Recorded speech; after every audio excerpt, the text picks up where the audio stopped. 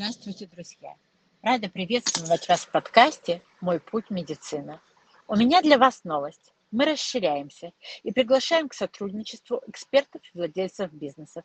Если вы хотите создать свой собственный подкаст, то мы будем рады помочь вам в этом деле. Приглашаем вас принять участие в нашем пилотном проекте, который позволит вам записать первые части своего собственного подкаста на очень выгодных условиях. Если мое предложение вас заинтересовало, обратитесь ко мне в личном сообщении.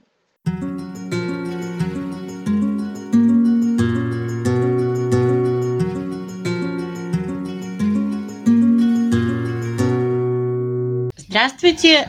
С вами снова Инна Блейзер и мой подкаст «Мой путь медицина», подкаст об израильской медицине. В Израиле октябрь – это месяц борьбы с раком молочной железы, и поэтому мне кажется очень уместным посвятить подкаст именно этой теме. А моя гостья Лена Саги Даин, генетик и гинеколог. Работает она в Хайфской больнице Кармель. Лена, здравствуйте. Здравствуйте всем. Лена, как я уже сказала, это месяц, который целый месяц посвящен борьбе с раком молочной железы. Мне кажется, что в последнее время рака молочной железы стало намного больше. Это так и есть, или это просто потому, что об этом больше говорят? Я думаю, что, скорее всего, что об этом больше говорят. Это довольно-таки частый рак. То есть 1 из 8-9 женщин, у нее ставят диагноз этого рака. И в последнее время действительно мы больше об этом говорим и больше знаем. И что мы знаем сегодня, что мы не знали, скажем, 10 лет назад, 5 лет назад, может быть? Хороший вопрос. Я думаю, что что генетика на данный день намного более продвинулась. То есть генетические проверки, которые раньше стоили дикие деньги, стоили 2500 евро, сейчас проверки намного более точные, простые, быстрые и намного дешевле. И поэтому мы можем проверить большую часть населения.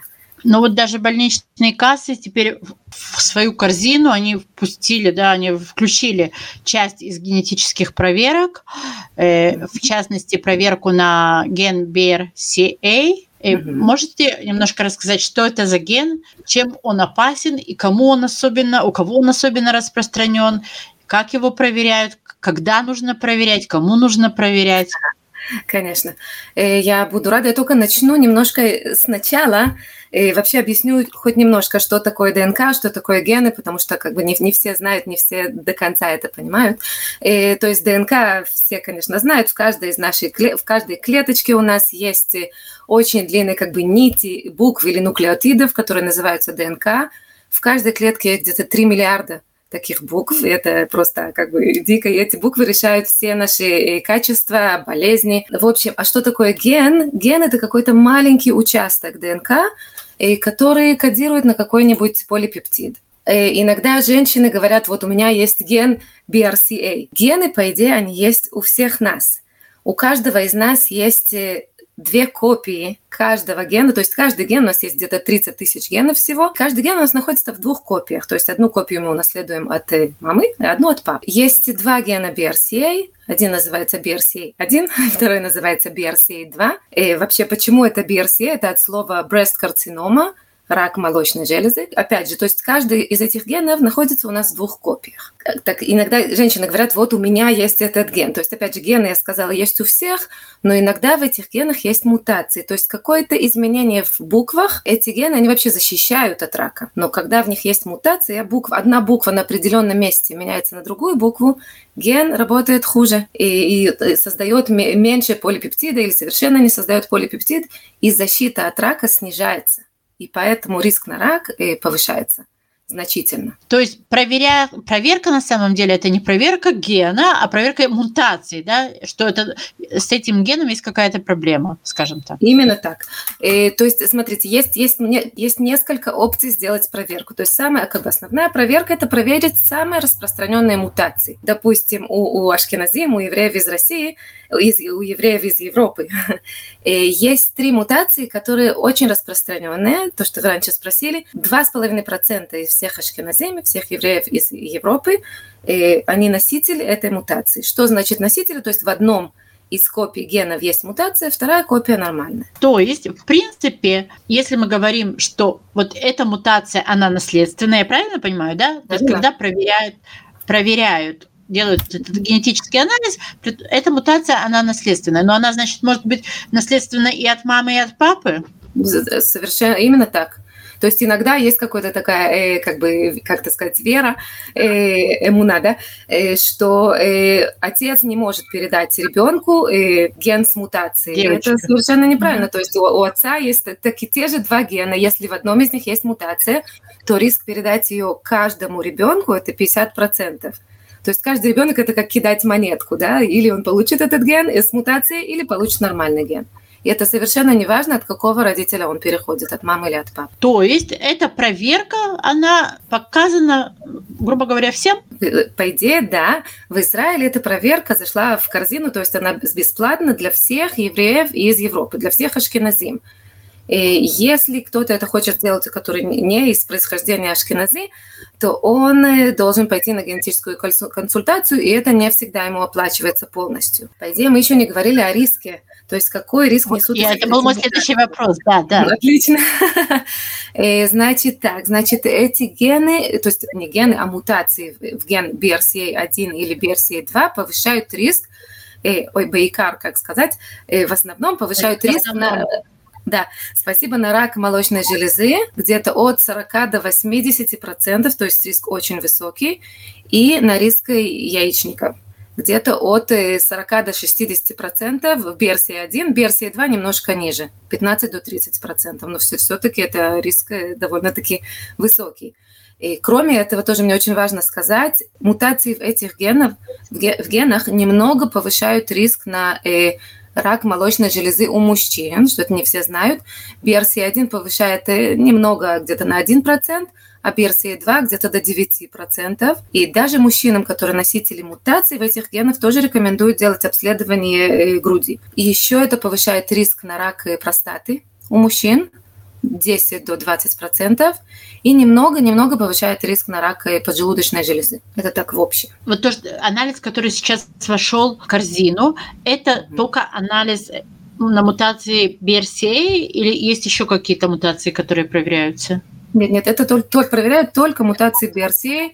Есть поликлиники, которые проверяют только 3 мутации, самые распространенные. Есть, которые проверяют чуть-чуть больше. Не очень важно, то есть главное проверить 3, которые самые главные, самые известные. Но это не проверяет каждую букву в этих генах, и только чтобы это так было понятно, BRCA1 состоит из где-то 120 тысяч букв, а BRCA2 где-то 80 тысяч букв. И поймите, то есть проверка, которая основная, которая базовая, проверяет от 3 до 14 букв в этих огромных генах. То есть, если есть какая-то более редкая мутация, менее распространенная, где-то рядом с распространенными, то, конечно, эта проверка их не найдет. И тогда что? И есть какие-то другие анализы, которые могут найти эти проверки? Я думаю, что на такие проверки уже, наверное, посылают тех, у кого есть заболевание, например, обнаружилось. Именно так. То есть если у кого-то есть заболевание, или если есть в семье у кого-то какое-нибудь заболевание, обычно говорят про рак груди, про рак молочной железы, или про рак яичников, рак поджелудочной, рак простаты, то таких женщин не отправляют только на проверку распространенных мутаций, а их отправляют на генетическую консультацию. На этой консультации им объясняют все проверки, которые можно сделать. И есть уже проверки, которые корзина оплачивает женщинам, у которых есть рак груди под определенными условиями. И проверка, которая проверяет букву за буквой, то, что называется sequencing, то есть проверяет весь ген от начала до конца. И, конечно, эта проверка дает дополнительную информацию и может найти еще мутации. Если находят мутацию, да, ищут мутацию. Вот вы сказали, что есть 2 самые распространенные мутации. Если их находят, что происходит дальше? И дальше так, если честно, я это объясняю женщинам даже на генетической консультации еще до проверки, то есть чтобы было понятно. Гены чинить мы не умеем. То есть это я сразу как бы заранее объясняю, потому что тоже не все знают. То есть мы постоянно пытаемся найти методы, да, чинить гены. Есть очень редкие болезни, в которых уже научились это делать, но очень редкие. Большинство генов чинить мы не умеем. То есть если мы нашли генетическое изменение, мутацию, она там есть, она там и останется. И тогда зачем вообще это проверять, если это нету никакого лечения? Потому что тогда обследование будет намного более умное и точное. То есть, допустим, если это ген BRCA, мы еще не говорили о том, что есть еще довольно-таки много генов, которые мутации в них повышают риск на рак. Но, допустим, если есть изменения в ген BRCA, то этой женщине рекомендуют так. Во-первых, самой делать проверку груди уже с 18 лет. С 25 лет рекомендуют проверяться у хирурга, который специализируется на проверке груди. И рекомендует маммография и МРИ груди. И есть опция сделать операцию на удаление груди. Кроме этого, извините, не сказала. Сейчас только полслова насчет яичников, конечно. То есть так как рак яичников обычно диагностируют на поздней стадии, и у нас нету хороших проверок на данный день, которые могут его обнаружить на ранней стадии, чтобы вылечить как можно лучше, то с точки зрения повышенного риска на рак яичников определенно рекомендуют удалить яичники, конечно, после того, как женщина заканчивает деторождение, то есть около 35-40 лет. Всем этим женщинам рекомендуют удалить яичники, потому что это очень снижает риск на рак яичника. Хотела тут такой момент, что вот когда вы упоминаете эту операцию, это как раз та операция, которую сделали Анджелина Джоли. Именно так. Которая вызвала такой резонанс. Многие не понимали, почему нужно удалять здоровые органы, почему она решила делать эту операцию, хотя она не была больна, да, у нее была только эта мутация. Ну, смотрите, это, конечно, решение для каждого свое. Мы всегда и на консультации генетической, и, конечно, хирурги, которые специализируются на проверках груди, объясняют этим женщинам, что у них есть опция сделать эту операцию. Конечно, не все женщины должны это делать, потому что грудь, она не как яичники, она снаружи. У нас есть хорошие проверки, чтобы обнаружить на ранней стадии, если развивается рак. С другой стороны, не каждая женщина хочет постоянно делать эти проверки, и риск очень высокий. То есть тоже важно знать, не обязательно делать операцию сразу, как только ставят диагноз, я знаю, в 25 лет или в 30 или в 40 можно подождать. Риск 80%, то, что я говорила, 60 до 80, он не как бы в 30 лет, да, он постепенно как бы повышается. То есть увеличивается с возрастом, риск увеличивается с возрастом, и операцию можно сделать немного попозже, то есть можно сделать в 60 лет и в 70 лет, но это, да, опция, потому что если, не дай бог, находят рак, то тогда опять же надо делать операцию, но тогда уже надо и химиотерапию, и облучение, то есть, конечно, процесс намного более тяжелый. И некоторые женщины предпочитают не проходить этот процесс, и просто не так уж и просто, конечно, но предпочитают пройти операцию. Кстати, вот когда вы говорите «многие женщины», я слышала, что в Израиле как раз-таки невысокий процент, что есть странность более высокая. Есть что-то известно по этому поводу? Я не знаю, если честно, не знаю, есть статистика. Я думаю, около 5%, но проходят эту операцию, но я, честно, не хочу как бы лейтхаев. Ну и вообще мы сейчас говорили про один только ген, да, но вы упомянули, что есть другие гены, которые могут вызвать тоже рак молочной железы. Опять не гены, мутации, да? Отлично. Ну да, то есть есть другие гены, мутации в которых, да, могут вызвать рак. Да. И не только молочной железы, то есть есть гены, допустим, тоже у ашкеназим, у евреев из России есть и 2 распространенные мутации в генах, которые связаны с раком кишечника, с повышенным риском на рак кишечника. И есть и другие гены, которые связаны с раком груди, например, ЧЕК2. Вот сегодня у меня 2 женщины, которым мы поставили диагноз мутации в ген ЧЕК2. Почему нам это важно знать? Потому что, допустим, если ген не BRCA, то не обязательно этой женщине бежать и делать операцию на удаление яичников. То есть очень важно знать, в каком именно гене находятся мутации, потому что обследование будет направлено на определенные на те органы, в которых есть повышенный риск. И эти обследования тоже делаются через больничную кассу? Смотрите, есть уже понемножку, как я сказала раньше, понемножку эти проверки начинают быть оплачиваемыми. больничной кассы, но только для женщин, для пациентов, у которых есть повышенный риск, которые сами были больны. И у нас есть разные формулы, разные программы, в которые мы можем внести как бы весь сипур мишпахти, всю семейную историю.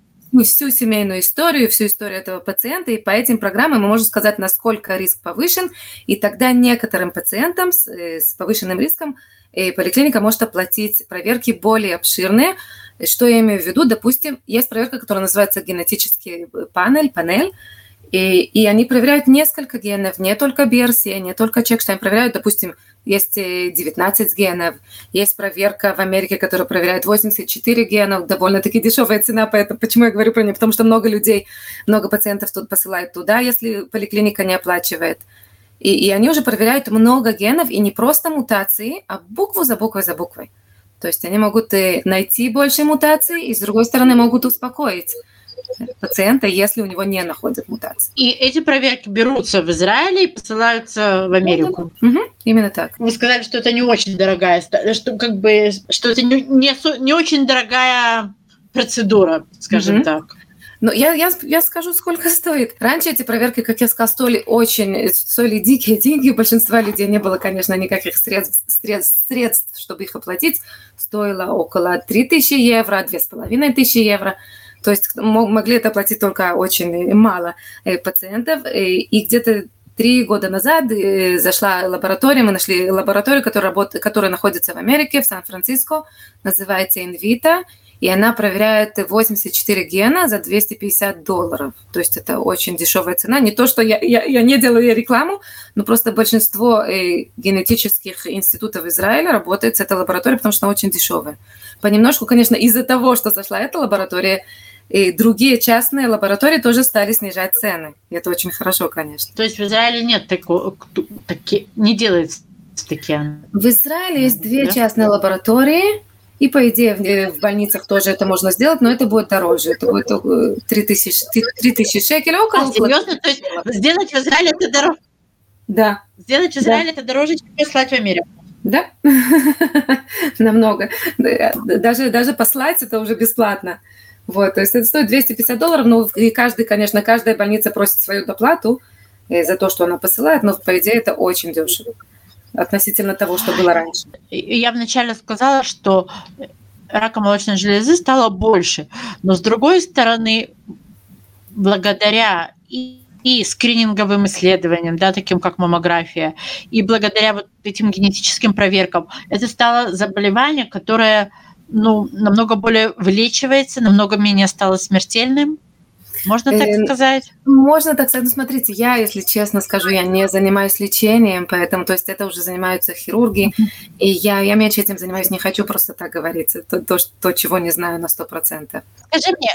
Скажи мне, вот ты генетик, да? Как приходит, как попадает к тебе пациент? То есть как бы их направляет к тебе семейный врач, это пожелание. Как это происходит?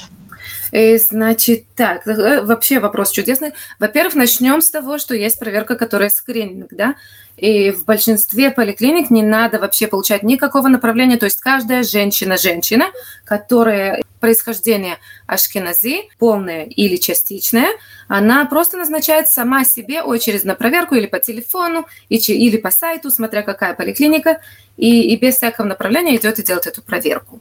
Если есть в семье какой-нибудь случай рака, и тем более, если женщина не ашкенази, если мужчина, да, и он хочет провериться, то тогда, да, назначают очередь через семейного врача, семейный врач посылает направление, и мы приглашаем этого пациента на консультацию.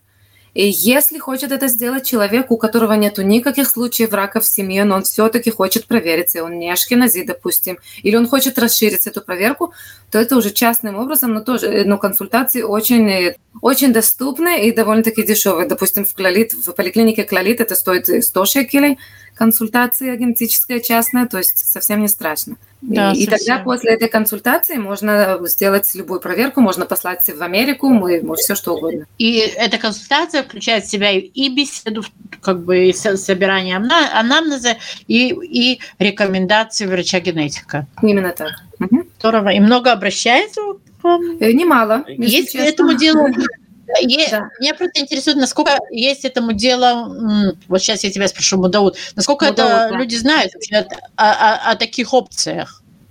Если честно, я не уверена, что все знают. Я помню, когда люди послушают наш подкаст и будут знать. Очень хорошо. Я где-то полгода назад написала в Facebook. Facebook написала о том, что вот сейчас в корзине есть проверка для ашкеназим, которая оплачивается в корзине как бы медицинского обслуживания. И мне позвонили потом из сайта Клалит, из поликлиники Клалит, и сказали, что такое случилось. К нам 4000 пациентов сегодня зашли в наш сайт и искали как бы как записаться и как сделать эту проверку. Серьезно? Люди не знают об этом, да, и врачи не очень еще знают. Эта проверка зашла в корзину 1,5 года назад. А почему поликлиники не стали сразу ее делать? Потому что началась корона. И вообще это, как бы, конечно, очень сложно начинать делать ашкеназим. Женщин ашкеназим у нас сколько есть? Это около 2 миллионов в Израиле, да? Это как бы было непросто вообще организоваться на все это. Но в конце концов, да, понемножку все это все больше и больше знают. Уже очереди как бы удлиняются. Это очень хорошо. То есть как можно, конечно, больше людей это сделают, как можно больше, чем больше женщин будут знать, что они носители, тем больше, как бы, тем раньше мы сможем найти рак на ранней стадии, мы можем предотвратить рак, и это очень важно. Я полностью с тобой согласна. И я очень надеюсь, что наш с тобой разговор, да, тоже внесет, может быть, не 4000 новых человек обратятся в Клалит. Для кого-то это будет информация. На самом деле, эта тема, она действительно очень острая такая, и многие женщины интересует, а с другой стороны, не все хотят это обсуждать, и не все хотят это публично. Да. Поэтому я думаю, что это очень важно. Мы еще должны знать генетики, что нам может быть, помочь. На какими вопросы, может быть, ты можешь нам еще ответить. Что бы ты хотела, какой бы ты хотела дать главный совет, главную рекомендацию тем, кто слушает? Ух ты, самую главную, что если у кого-то есть в семье случай рака, то обязательно, конечно, прийти на генетическую консультацию и получить объяснение насчет всех проверок, которые можно сделать. Есть немало опций. И, конечно, сделать проверки и знать, что происходит в наших генах. Это очень важно. Иногда люди боятся, что диагноз носительности на какой-нибудь, то есть диагноз мутации в каком-то гене может повлиять на страховку медицинскую, может повлиять на хеврот таасука, на то, что примут ли людей на работу. По идее, по идее в Израиле есть закон, что когда вас принимают на работу или когда вы делаете медицинскую страховку, им нельзя спрашивать у вас насчет ваших генетических результатов, о ваших генетических результатах. Серьезно, да? То есть нельзя. И если они спрашивают, даже если кто-то спрашивает, то у вас есть право совершенно им не отвечать. То есть это, по идее, против закона. И это важно. Потому что иногда люди боятся, вот скажут, там, у меня мутации, и страховку мне сейчас не дадут, или повысят мне деньги, то есть я буду больше платить, и они не должны об этом говорить. И еще иногда люди говорят, вот как, допустим, если у меня находят мутацию какую-нибудь, а как я скажу своим родственникам, мне неприятно, мне неудобно. Есть опция послать анонимное письмо. То есть мне, конечно, как генетическому консультацию ни в коем случае нельзя обратиться к родственникам этого человека, да, то есть конечно, это конфиденциальность пациента, и мне нельзя никому рассказывать о его результатах, но да, есть опция послать анонимное письмо, то есть написано будет в вашей семье, то есть я даю этому пациенту, который не хочет, который стесняется, которому неудобно звонить родственникам, я ему даю анонимное письмо, на котором написано: в вашей семье нашли такую-то мутацию в таком-то гене, и тогда этот пациент сам рассылает, кому он хочет, кому решает это письмо. И люди, которые получают письмо, конечно, сначала немножко пугаются, но потом они приходят на консультацию и тоже получают объяснение. И делают проверку, конечно. Вау! Да. Вау! Это важно. Это очень интересный момент. Ты все время говорила, что ашкеназим. У других, у сфарадим намного меньше. Насколько меньше встречается этот рак? Не то чтобы рак, а насколько меньше, то есть мутации. Мутация, да. Если честно, есть и другие происхождения, в которых тоже довольно-таки эти частые мутации. Допустим, евреи из Ирака, у них где-то 1%. Да, но так как у ашкеназим это 2,5%, с них начали. Я думаю, что понемножку буду добавлять еще происхождение. Есть в разных. Есть из Северной Африки очень много. То есть у Марокко и есть в Иране свои мутации, определенные тайманим, и очень много. Вот. То есть, но ашкеназим у нас больше всех. Ясно. Есть такие, как мне рассказывала одна моя приятельница, что у нее нашли такую мутацию, что, как ей сказал врач, только по этой мутации можно ты имеешь право на репатриацию. То есть только у евреев, да, такое бывает. Только по этой мутации. Лена, большое тебе спасибо. И это было очень интересно, и это было очень полезно и важно. Все-таки эта тема очень-очень важная. И я призываю всех, кто нас слушает, во-первых, проверяться, обращаться к врачу, делать маммографию, делать все исследования, которые необходимо делать, и в случае необходимости обращаться к генетику и знать, что существует сейчас в больничных кассах совершенно бесплатно. Вы можете сделать скрининговое исследование. Это очень просто. Я сама получила такое направление от врача. Ты заполняешь все на сайте, и тебе присылают приглашение. Это очень-очень просто. И просто глупо пренебрегать такой возможностью. Спасибо большое, Лена. Очень спасибо большое за приглашение. И все совершенно верно. И спасибо. Всего доброго. Спасибо. До свидания.